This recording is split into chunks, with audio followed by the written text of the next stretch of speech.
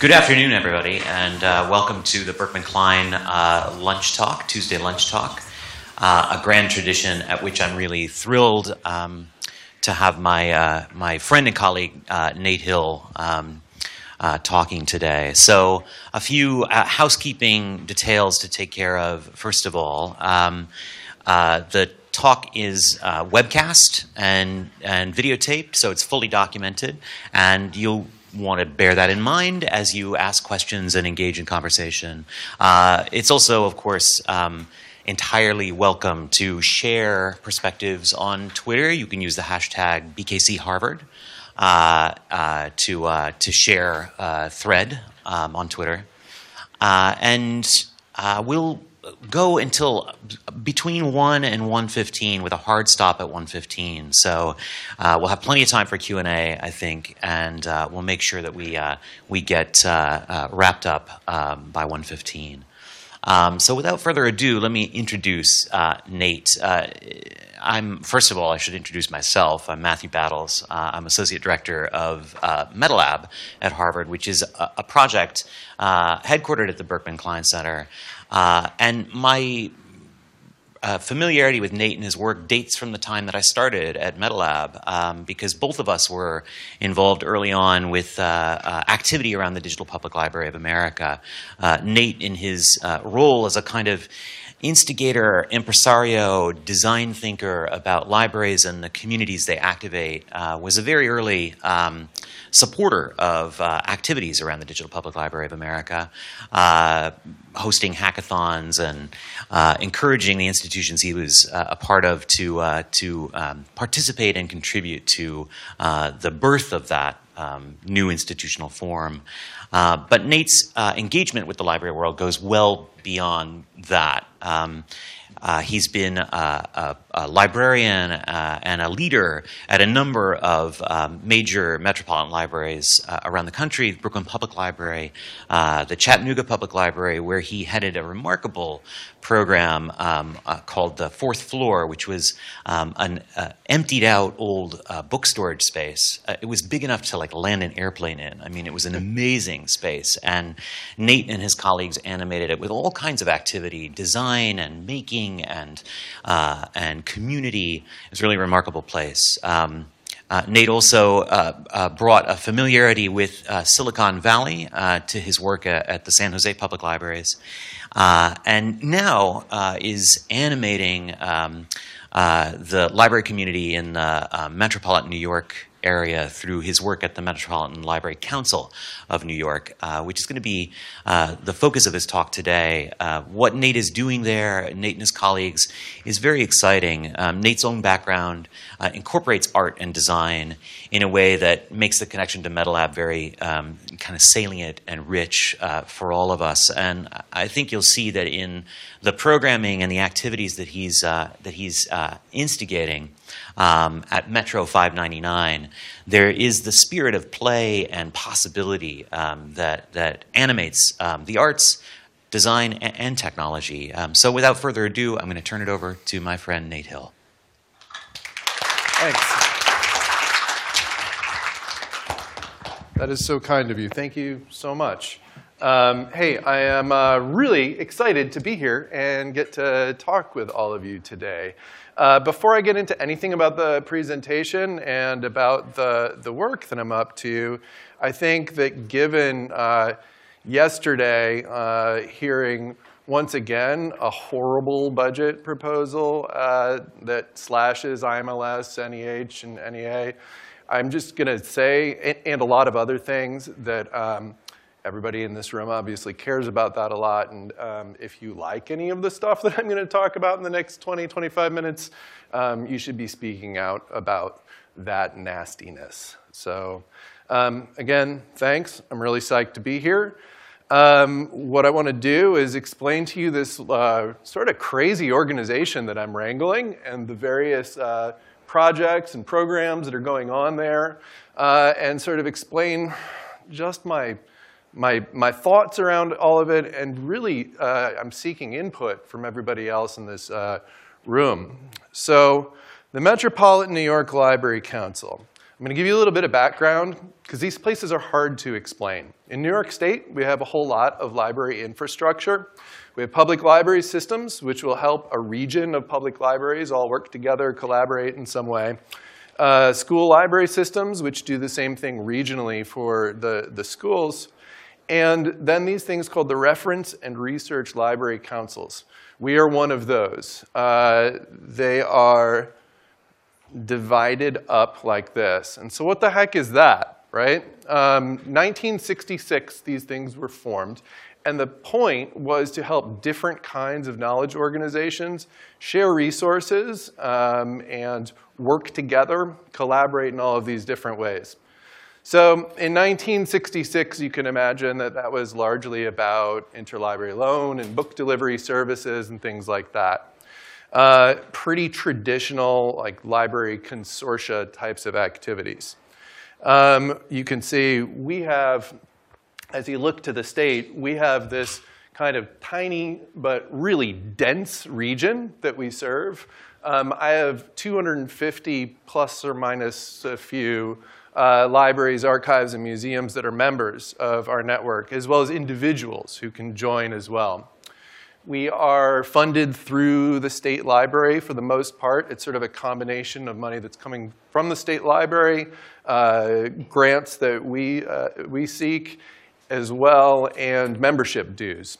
So we're an interesting sort of agile nonprofit organization working in the library space. It really differentiates us from others in a kind of fun way. We also all work together. As a group, all of these councils make something called the Empire State Library Network. So you're going to start to feel, as I go through this, sort of like an Eames-style, like Powers of 10 thing, where you can see these like giant structures that go all the way down to like the microscopic. And that's definitely like a recurrent theme with this kind of infrastructure. Does that all make sense, just in terms of what this is as of thus far? And so this is us. Yes? Was this set up by the legislature? Yes. It's State Education Law 1966. And you can go, if you like want to dig deep into that, you can go to the state library page, and there's all the stuff that you could ever want. But this is us, the Metropolitan New York Library Council. And I like to use this as like my first metaphor for what we're all about. Have any of you seen the Hermann grid illusion before? All right, so if you stare at this for long enough, you end up seeing those like dark little spots that show up between things. And we are very much the institution that's doing the work between the other things. The sort of sweet spot for us is whenever we're able to knit together the projects and the ideas and the values of the member organizations. So while we occasionally have programs that engage like a single institution or a group of single institutions, we really try to fit into these spaces. So when I arrived at Metro 2.5 years ago or something like that, it was an organization that was already in transition, but I knew that I had an opportunity to kind of grow it into a new direction. And so I want to go through sort of like my change management model as a chronology that will help you kind of understand what's going on there.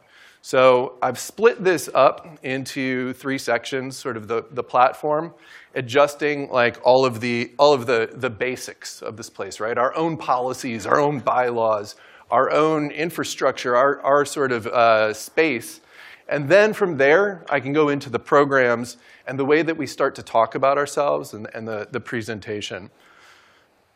So I arrived at Metro 2.5 years ago. We had been in this space for like 25 years or something like that, down near Union Square. And while the location was killer in a lot of ways, it was also the rent was about to skyrocket. We had 3 years left on the lease, and in the first few weeks that I was there, I was getting calls from real estate agents saying, hey, we heard that you're going to need to move, so would you like to talk to us? I'm going, I just took this job. But it turned out to be like an incredible blessing, because we were able to negotiate a buyout with the landlord, start looking at other spaces, and really think from scratch What does it mean to design a space in the middle of New York City that is a place that brings together all of these different kinds of organizations and helps level up their staff in all of these different ways? And so this is some of the early construction pictures of when we moved over to 11th Avenue at 45th Street, north of the Hudson Yards project, right in Hell's Kitchen, in a kind of amazing, gritty New York neighborhood there. We have about 6,000 square feet of space where we began to build out this, this studio. This is the floor plan that we came up with. I was lucky. I got to work with Marble Fairbanks architects, who are absolutely wonderful, have done the Schomburg Center with NYPL. They're working on the Greenpoint Branch Library in Brooklyn and the Glen Oaks branch out in Queens. So some really experienced architects that I could work with to figure out what's the ideal layout for something like this. And so we split it up in this way, literally in thirds of a stage, a studio, and staff, but then this kitchen, which is actually a really important kind of heart of the place as well.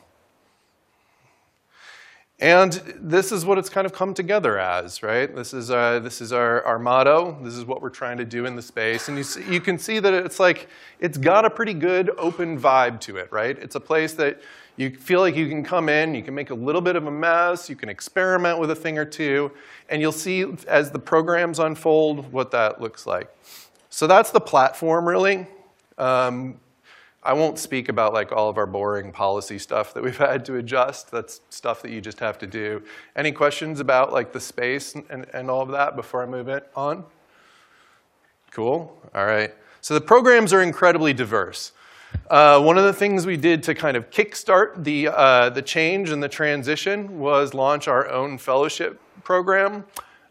We used this process that I'd learned in Tennessee called the reverse pitch, where instead of having a hackathon where you have people come in and they all make a bunch of useless things that nobody needs, you actually seed the thing with a bunch of ideas. You reach out and you find the problems of practice all across the network of organizations. So very much like the way one of the night news challenges would work, we created a platform and we reached out to everyone and we said, do you think that you have some kind of problem of practice that is similar and useful across other kinds of organizations? And if so, publish it here so that the fellows have something that they can respond to. We launched a fantastic fellowship, had 3 people do amazing projects, and you'll hear about some of them as I go. But it was the beginning of us sort of signaling this transition toward really taking this laser focus on the space between different organizations. I have a program manager that named Davis Aaron Anderson, whose title is Program Manager for Libraries, Technology, and Culture, which is a lot of stuff, right?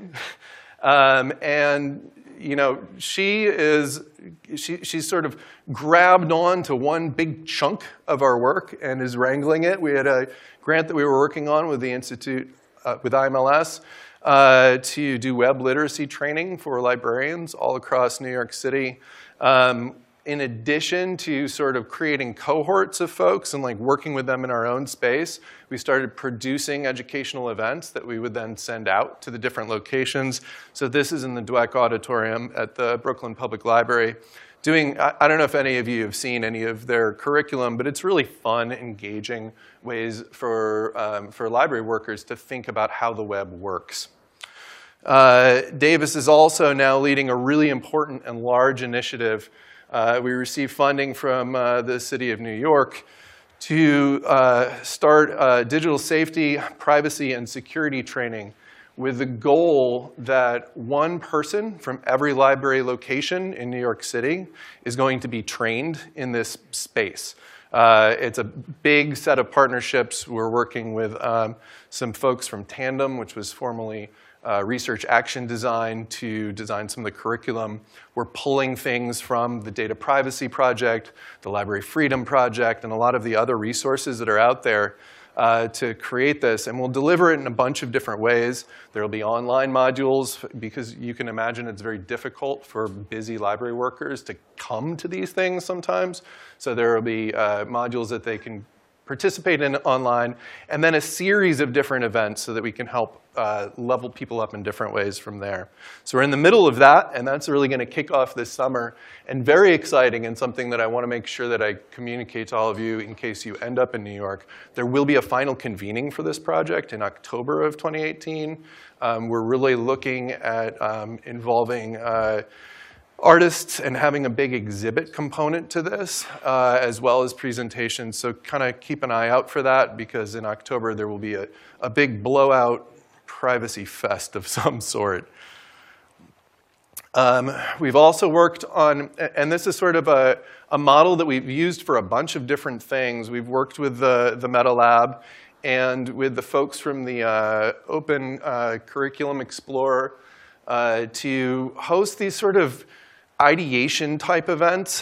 The Ideathons are a moment where somebody's got a product that they're working on understanding. And so you build kind of a charrette around it, and you bring our network in to help inform what that product can be, right? And so we've done this with a few different things. But one of the beautiful things about having the network that we do is if somebody's thinking about building some kind of reader's advisory tool, we can pull in representatives from Brooklyn Public, from Queens Library, from New York Public, and have them be part of the conversation so that people aren't designing products without any kind of feedback loop. And so we've served as a center for this. We also had folks from the Roper Center for Public Opinion Polling Data at Cornell come in as they're thinking about how could they bring that as a resource to public libraries and others. So we're definitely sort of an ideation space for a lot of different projects. Our studio is, when you saw that floor plan, really at the center of this whole place. I'm not going to speak about every single module within the studio, but basically what we're trying to do with our studio is have something like a makerspace, but for digital libraries. What are the tools that you need access to so that you can come and participate, read, and write to the web in meaningful ways? And so there's a variety of different things in here. One thing that has really taken off, because one of our fellows dove into podcasting head first, is our audio facility, which people can come and they can book time in. You can attend classes of all different sorts and take part in that. Her podcast, which you should all subscribe to, the Library Bitegeist, which is all stories of people doing really amazing things in libraries and archives around New York City. Her podcast is great, but it also led her to something that we're just now announcing. She received support from the Mellon Foundation to do work around preserving podcasts, because it's kind of crazy. There's all of this content out there that's being made, and there's really no great preservation strategy for podcasters. So that is just now beginning to launch, and it's exciting, and it's very meta because it'll be a podcast about preserving podcasts, right? It's really fun. Molly also wrangles our partnership with the Transfer Collective, who are an amazing group of sort of archivist activists around New York City who have been, and beyond New York City, who have made a priority of identifying obsolete media formats, particularly of communities that are just not going to find a good way to preserve their story one way or another. And then they offer an opportunity for people to learn how to deal with this. And so they have been setting up previously all over New York in artist lofts, these different media migration racks. We knew that this was the kind of work that we wanted to do in 599, but we didn't know how we could possibly staff it. So going and creating an MOU with a collective, a loose collective like this, and saying, help us set up this rack, help us create the documentation around this, help us identify people who need access to these tools, it's been really successful. And so what's interesting and sort of happening on the fly is we're finding that some of the modules in the studio become little business models and little revenue generators that help support themselves. And then something like this becomes more like a co-op in which everybody's contributing. And so we're still sort of prototyping all of these things, and it's fascinating to watch. We also have a whole software development team. When I say that it's a few people, it's not like a massive software development team. There are 15 of us, by the way, I should add. A few years ago, we started as the service hub for New York State for the DPLA, which looks a little different in every state, obviously, but it's kind of interesting the way that it has worked in New York, because we have that macro level, all of the different councils. And what we do is we reach out via all of them to find collecting institutions across the state. And we're the service hub, right? We just aggregate the metadata, clean it up, and then shoot it upstream to DPLA. What's become a big priority for me is starting to launch a better consortial repository service. You would think that the cultural organizations around New York, as rich and robust as they are, would all have something in place, but they totally don't. And so we're working on building out a product right now that I think will be really helpful. We've always had sort of a consortial repository service called the Digital Culture of Metropolitan New York. We've got something much more exciting in the works. We have exhibit space. This is an image of a woman named Leah Meisterlin, who's actually on our board, who created these images along with a historian using the digitized fire insurance atlases from NYPL to create these amazing, rich visualizations of how New York was organizing before zoning laws. I can't speak to it in great detail, but like it's something that you can really get lost in. And so we're trying to get a steady rotation of these kinds of exhibits, because what happens is then you come into the studio and you're doing one thing and you run into someone else doing something else, and then you explore the thing on the wall, and a kind of magical thing starts to happen that way. So we're trying to really animate things to a certain extent. This is our classroom space. It's heavily used. It's heavily used both by us and by our membership, but we also generate revenue by renting these spaces out to others. And I try very hard to keep that sort of within our mission so that we have a lot of like-minded folks. But you can also be anybody and rent these spaces, right? Because we need money. But it's a great spot, and it's funny, I don't have my program notes up, but I had 3 different events that are coming up in the next month that I wanted to read you all the titles to. But if you go to metro.org/events, you'll get a sense of the kind of things that are going on. I mean, we're doing a bunch with New York City's Open Data Week. There's a bunch of cool stuff going on. And then there's this notion that we could be a deployment network for all different kinds of interesting projects that are going on in library land. So there are a lot of these kind of labs that pop up. The Library Innovation Lab is a fantastic thing that's going on here. And this is a project that came out of the Library Innovation Lab. So the idea that we have this network of real-life situations in which you can deploy these projects, these tools, these things that you've been working on is something that I really want to focus on and create a pattern for. So I've been having a lot of fun talking to Matt Phillips about this. We just purchased one of these spaces, and we'll be working on setting it up in the next couple of months. And it becomes something that people can come, and it's almost like we're a showroom for these different kinds of projects, so that people can figure out, would this work back in my library, back in my archive? I don't know. And then this is really important. This is why I put smoked fish in the name of the presentation, which you probably saw and were like, what? The kitchen is a really important center for us. These are images of our staff. But one of the things we do is try to open it up to people if they want to come and make macaroni and cheese and use that as kind of a binding agent. That's kind of a gross way to put it. As something to bring together a crowd. That's totally okay. I mean, we know that that food brings community together, and so we really invested in having a big, spacious kitchen that feels open and inviting in that way. And we did have smoked fish. Kyle, our general manager, who's amazing, brought in a fish smoker and did that in the space. It's unbelievable. And so, all right, getting into presentation. And this is where it's going to start to get a little fuzzy, because I'm going to start talking about the stuff that I don't fully understand, but I'm trying to explore as I figure out how to move the complexity of all of this forward, right? Because you can imagine that having like the MoMA Library and Columbia University Libraries and NYPL as members, and then having like the Joseph Piłsudski Institute in Greenpoint with like 2 people working at it, it's very hard to figure out how to pull these different kinds of types of organizations together. So I've been using this Herman grid as the metaphor, but it turns out that it's too simple. And I've been trying to learn more from ecosystems and ecology thinking and systems thinking in general.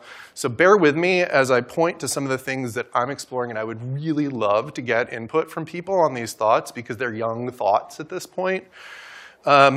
There's this notion of pathodynamics, shifting mosaics, and disturbance regimes, which sounds kind of fancy and exciting.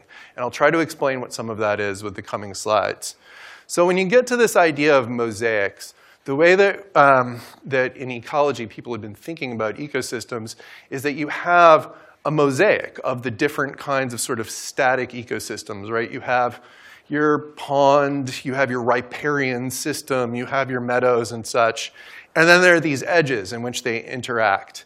And that's totally analogous to what goes on at Metro, right? We have academic libraries. And they organize. There's ACRL New York. We have art libraries, and they organize because there's Artlist New York. And you can go on with the archivists have the Society of Archivists in New York. There are all of these different sort of sub-communities. And what's interesting is figuring out where the overlap is, because we don't just serve institutions. It turns out that we're serving individuals as well. And it's the people that work at those institutions that work like the edges and create this sort of dynamic shift so that when something happens in the environment, then all of a sudden the activities kind of move around, right? And the map changes, the mosaic changes. And so what I'm trying to do is figure out how to map this sort of ecological theory to the organizational theory of what's going on at Metro. And so this notion of a disturbance regime is kind of like, we're in that, right? There's no doubt about it. In ecology, this is when you're saying, oh, there's a wildfire, right? It plows through and it changes the environment, and then the different things regenerate in different ways at the edges, right? And for us, I mean, I think it's fair to say that we're in the midst of a pretty great shift. There's a lot of stuff going on. So for me as a leader, to figure out how I can possibly plan for it, how I can anticipate the ways that people are going to move, because it becomes about the people. It becomes about the individuals at these places and the way that they start to drift. And it's usually value-based, because you find that there are a lot of cross-cutting values across academic libraries, public libraries, archives, and such. And there's this shift. And so what I'm hoping to do is find ways to understand and anticipate that shift better. And this is sort of a close-up of like the way that I've been thinking about this. So again, young thoughts, intense organization with a whole lot of stuff going on. I really welcome any input people have about this sort of complex environment and figuring out how to plan for it and anticipate change. I think that that's the thank you slide. So, thank you.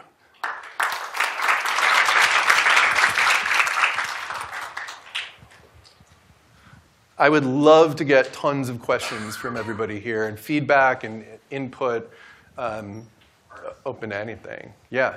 Are you like, oh, we got to get the mic all the way to you.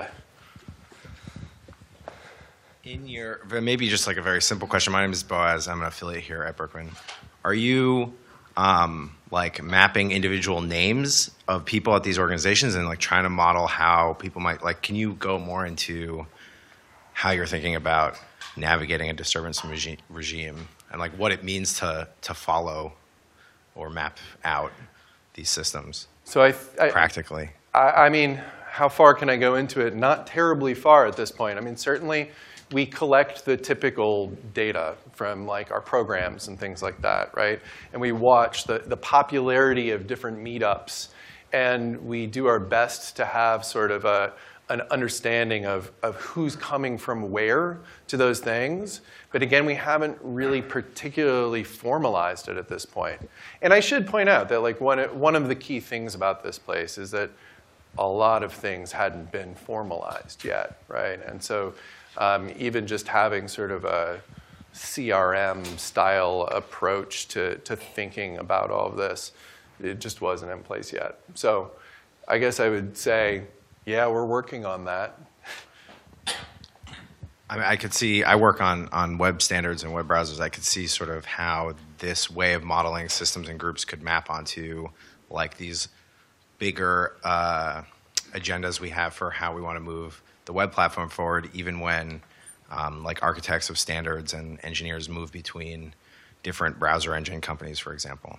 So I'm super excited to hear you say that and would love to talk to you more about that, because there is a hope, and it's not just like the abstract nature of the slides, but there is a hope that this is abstracted in the sense that this way of thinking could be applied to different kinds of groups other than just the one I was speaking of. So we should talk more about that. Or right now, if you want. I don't know. Yeah, we can connect. Okay. Yeah. Hi. Hey.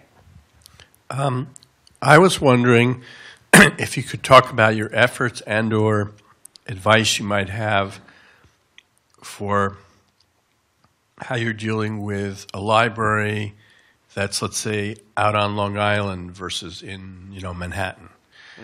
A library that is academic versus, public library, et cetera.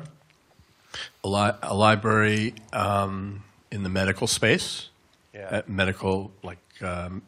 A medical school, and also a library that's part of a consortium in the sense that, and admittedly I have one specific one in mind at Hofstra Medical School, which is part of a whole consortium unto itself. So Hofstra Medical School, new medical school created to link up with Northwell Health, which is, for those of you in this area, is a medical consortium that includes hospitals and groups, whatever, in Long Island, Manhattan, northern, in the Bronx and Westchester, et cetera.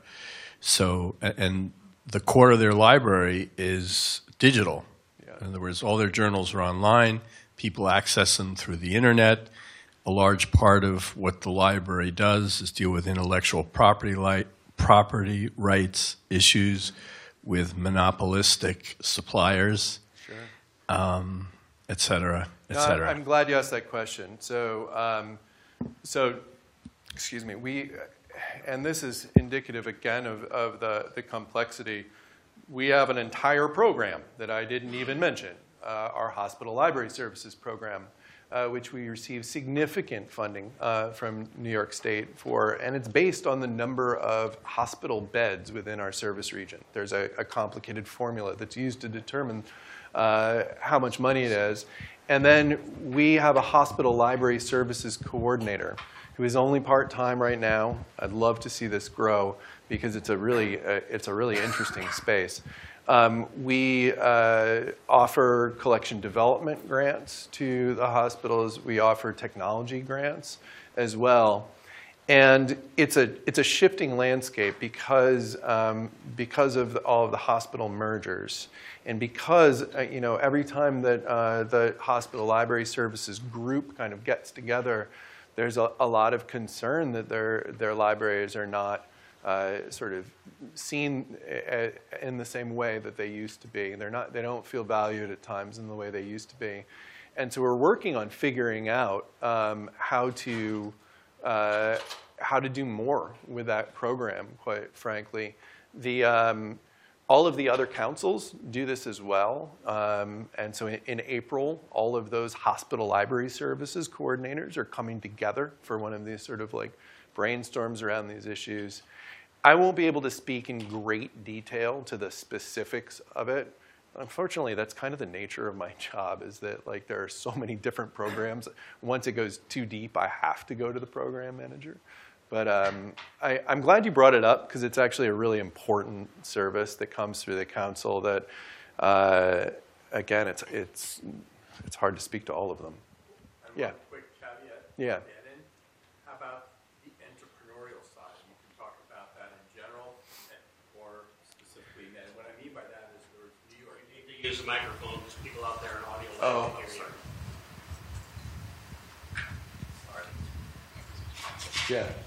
Yeah. New York State, New York City is pushing entrepreneurialism, including medical entrepreneurialism.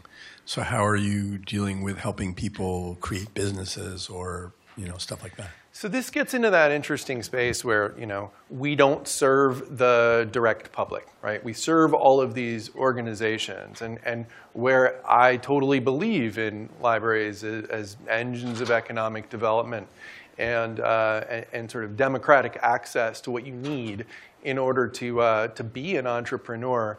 What we have to do is be one step removed and think, okay, what are the things that we need to provide for each of these organizations or this cluster of organizations? And then interestingly, there's also the element of maybe they think they've already got it figured out, right? And that's always an interesting thing to navigate is, when do people want your help versus when do they want your support? It's that when to lead, when to partner.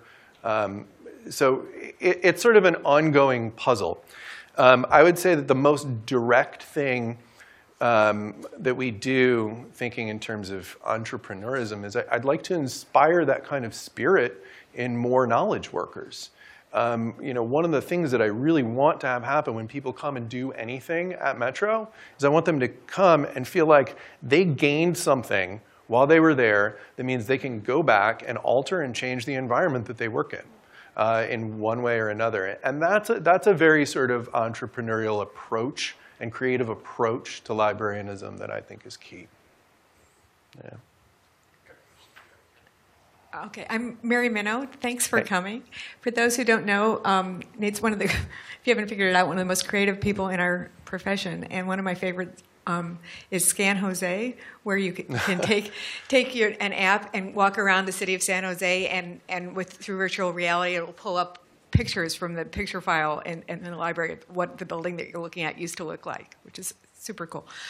Despite my being in these interstices places in my work in libraries, I've never thought about it in terms of an ecological system, and I think that's fascinating. And what it sparked in me just now is another analogy is a biological system of the connective tissue that holds all our muscles in place, the myofascial tissue, and what happens when that's cut.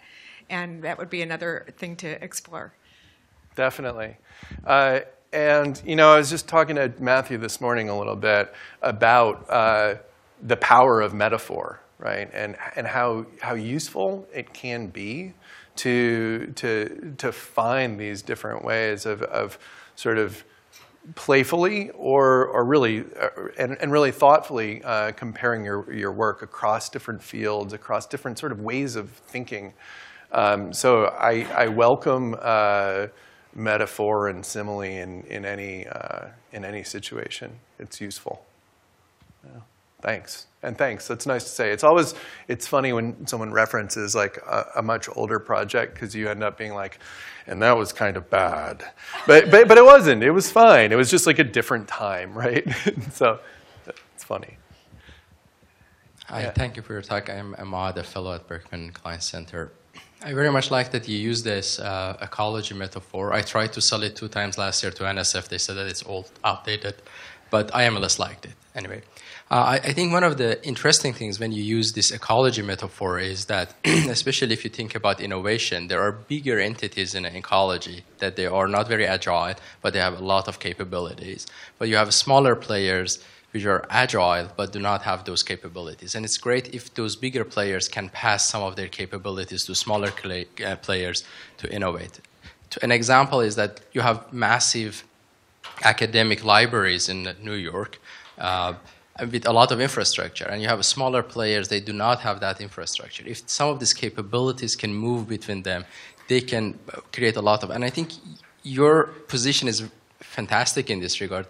My question is, are you doing some of this facilitation of moving in these capabilities between these institutions? Definitely. And the fellowship was really aimed at that quite a bit. But it's cool. That's what actually ends up happening at the individual level, right? So you'll have some of these big organizations with a great deal of capacity, great deal of talent and resources. And you end up with people who work at them, who are experts in one thing or another, who then feel obliged as part of the network to come and teach. And so I should have mentioned that one of the key things about the way our events and classes and such work is that anybody can pitch an event. You fill out a form, you pitch an event, we pay $100 an hour, and you can come, and we only charge as much as we need to in order to cover the costs and essentially break even. So we end up sort of using mechanics like that in order to balance the network in that way, which is a ton of fun. And again, all of these things, there's an informality to all of it. I think you're catching that is both super important to kind of the culture, but it's also really important to figure out how to formalize more of it so that it can be replicable. Thanks. That's a great question. Hey, thanks for your talk. I'm wondering if you could speak a bit about the pros and the cons and the relevance of a regional membership model when, as you mentioned, the world of libraries and the way that we connect across state lines or across municipal lines is very different from 60, 70 years ago. Also, maybe related to that, just thinking about library budgets in general, I find a lot like things like the Night News Challenge, and there's a lot of sort of one-off patches to sort of imbue new sorts of programming in libraries. But fundamentally, I find that a lot of libraries I work with, their budgets and the main buckets of, we spend this much money on content each year, we spend this much money on professional development. Those sort of big buckets haven't changed very much. And so just going forward, I'd love to hear a bit of your thinking around how libraries spend money to sort of catch up to or align with the sort of mission and vision that a lot of people are now shaping for them in this century. Multiple questions in there, so as I answer, remind me of the pieces that I'm missing. One of the, so I've just, again, because of colleagues here, have gotten sucked into Open Field, the project out of the Walker Art Center that was a 3-year-long commons that had all kinds of different community projects in this sort of open commons. And one of the criticisms of it in the book is the notion that, like, okay, it was 3 years long, and like that an experiment that is like a commons that has a beginning and end isn't really a commons, right? And so actually, I think that's one of the exciting things about these regional consortia is that there is durability to it, right? That we last, again, this gets to an ecosystem approach because I think it's really important to have pop-up labs of different sorts that generate ideas.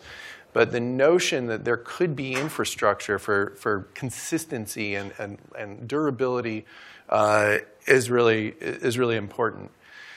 But on the notion of being regional and whether or not that is a model that can and should persist, it's important to remember that as I talk about all these fun new projects and things that are going on, one of the key things that we do is operate a delivery courier service that we just redid the RFP. We have a new vendor. Our members absolutely depend on being able to plug that into their interlibrary loan and move stuff around the city. So this, it's key. And you build things on top of those different layers. It's like an archaeology experiment of some sort. So there are things that bind us together regionally in that sense. There are things that don't. And I will say that as we do the repository services work and as I've grown sort of like the software developer talent, we're doing some work with San Diego State University. We are totally allowed to work outside of our region as long as we're serving our region. And definitely with the digital services, you find that there are more and more opportunities for that. Does that answer? Yeah. Hi. I'm just thinking about these closer, right? Okay. So in this world, right, where nobody trusts anybody, when they do surveys of professions, librarians are the people you trust. Yeah. And I'm just wondering, if there's any way in which you can incorporate this as some, huge kind of resource that we've got, because the more divided we are, it seems like the librarians could be, in some way, serve a valuable community. I totally agree. I think that's why the work that we're doing with the city around, individual privacy and understanding you and how you relate to all of your online activity that you invite or don't invite is incredibly important. And so if people start to think of their neighborhood branch library as a place that they can go and that that trust has been extended to an understanding of the sort of online environment, that's really important. And so we're pursuing it pretty actively. And I think it's also key not to think of that just as people coming in and asking questions at the library. It seems like everybody wants to immediately apply it to like the reference interview kind of situation where like, oh, the librarian is the trusted source. That is true, but I think that the more that we can do to push programming and events and activities and exhibits in the public sphere, the better, because it's another way to have a more lasting engagement in some ways in that sort of trust-building relationship. Because when you and I just have a conversation and you ask me a question, like it's a moment, it's gone, and hopefully I got it right? But if we have something more robust around it, I think that can be exciting. So I'm with you, I guess is what I'm saying. Yeah. I'm wondering, so you use metaphor, and I'm wondering about simile. So who do you who do you look to for inspiration? You mentioned the Open Fields Project, just to sort of, so I can better understand where you're headed. Yeah, it's a good question. And a different answer kind of every day. Too. One of the things that is difficult about running Metro is that there are not a lot of other organizations in our country that are tasked with the same set of things that we are. So, I'm constantly looking to other projects, to and components of them, right? Because nothing maps perfectly. You brought Open Field to me, and there's a lot that sort of happens in the art space and the activist space, and I wish that there was like an immediate simile that came to mind, but maybe that's part of our fabric is that we don't have something exactly like us. It's picking and choosing the right things from the different places. Hey. Hi, Linda Rosen at the Harvard Kennedy School Library. Hey. Hi. So I had a couple questions. David Beard is a friend of mine, and I don't know if you know him. He's just written an article in The Atlantic about libraries as newsrooms, and so I'd like to connect you two on that. He was a fellow at the Shorenstein Center recently. So talking about libraries as creating a space for people to report the news, places that are news deserts at this point, which metropolitan New York is probably not. But the Empire State Network might be more interested as you get up toward northern New York. So that was one thing, was thinking about library as newsroom. And then the other question was just about your repository. And if you could say a little bit more about that, if you're building that in-house or if you're using outside help to put that together. So as far as newsrooms, I would love to talk to that individual, absolutely. And that's the kind of thing where, if I can find a way to bring someone like that in to do one of our guest talks and we end up drawing a great audience for these things. And that's one of the nice things about being a hub, being a center, is we bring someone in like that, and then all of the different types of interested parties come and engage in whatever way is appropriate for them.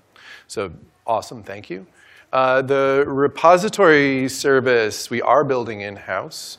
Right now, the plan is we're using Islandora, which is a nice complex stack of open source projects all mushed together.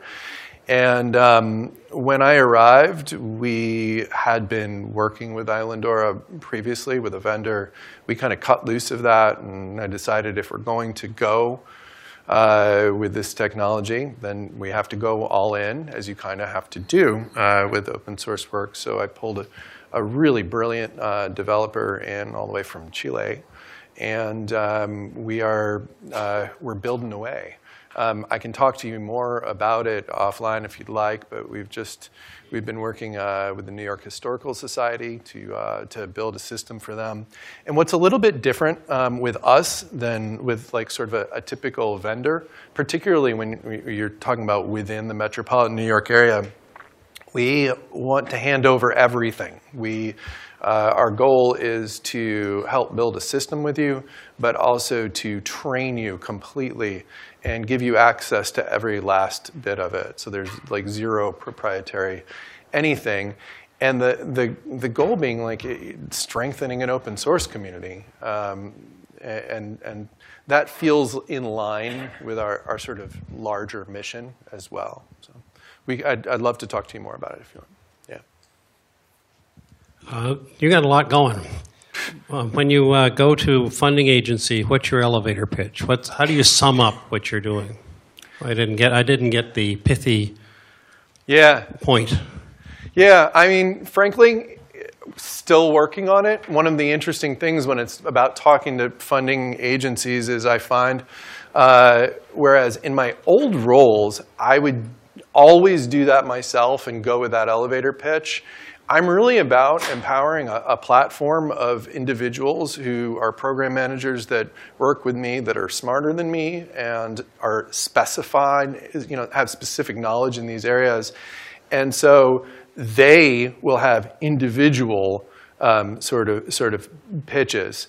I mean, my like general pitch is just like, we are a space that is bringing together librarians, archivists, museum workers, knowledge workers in general, and we try to level them up, and we try to build this field. We try to make them stronger, and then they can go back and make their organization stronger.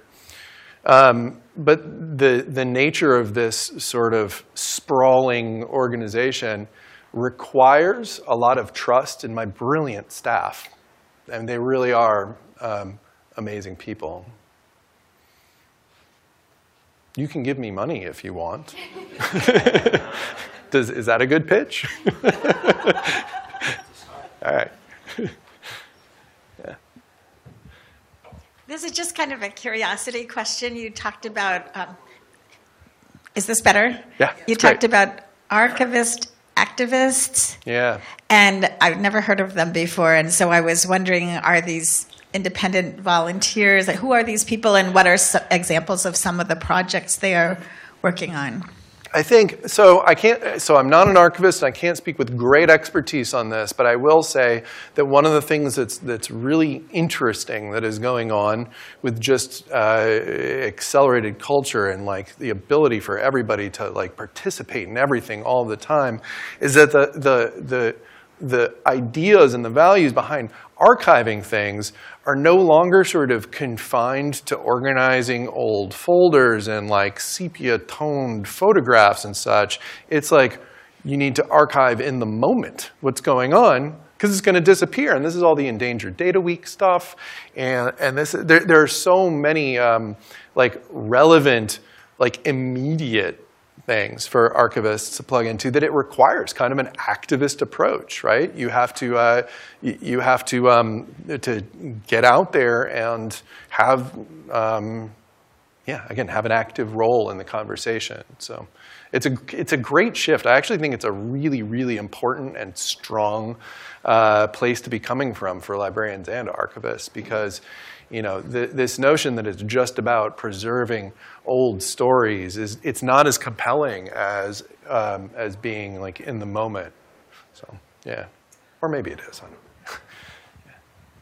Yeah, just a follow-up to that. I'm thinking of the people who went around and collected the posters from the